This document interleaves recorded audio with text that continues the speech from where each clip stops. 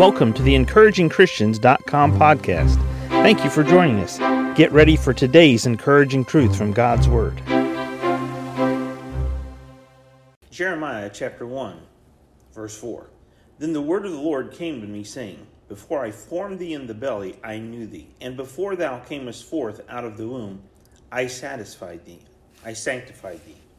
And I ordained thee a prophet unto the nations. Then said I, Lord God, behold, I cannot speak, for I am a child. But the Lord said unto me, Say not, I am a child, for thou shalt go to all that I shall send thee, and whatsoever I command thee thou shalt speak. Be not afraid of their faces, for I am with thee to deliver thee, saith the Lord. Then the Lord put forth his hand and touched my mouth. The prophet Jeremiah, as he's given a message and he's given a directive from God to go be a prophet to the nation of Israel, it's recorded that Jeremiah never really saw the fruit of his ministry in that the nation of Israel repented, turned back to God, and obeyed the message that Jeremiah gave. But what's important is what God says to Jeremiah right here in this passage. And the same message that God had for Jeremiah here is the same message that I want you and I to get from his word today. You're significant with God, and no one else matters. I'm significant to God, and no one else really matters. Now, yes, people matter to us. Our family matters to us. Our spouse matters to us. Our children matter to us. Our grandchildren matter to us.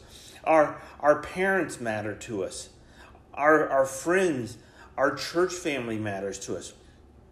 But what God is saying here to Jeremiah is, look, if you're looking for significance, Jeremiah, you're significant to me, and that's all that matters.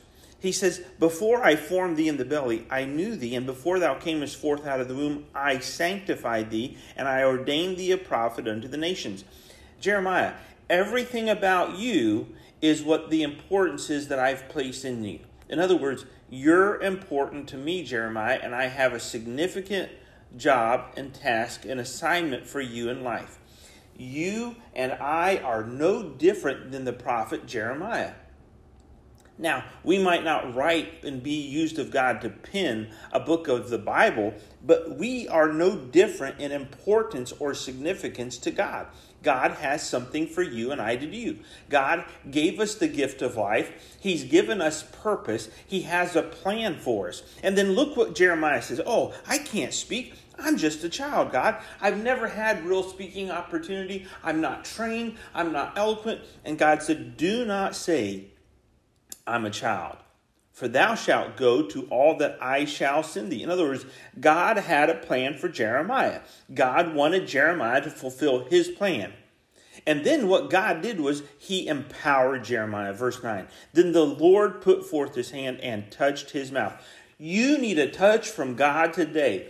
I need a touch from God today. Satan is working overtime to keep us from fulfilling God's plan for our life. And God has a plan and a purpose, and he wants us to fulfill his plan and purpose. Our significance is with God. Do you understand that, Christian? Do you understand the importance that God has a plan for you today?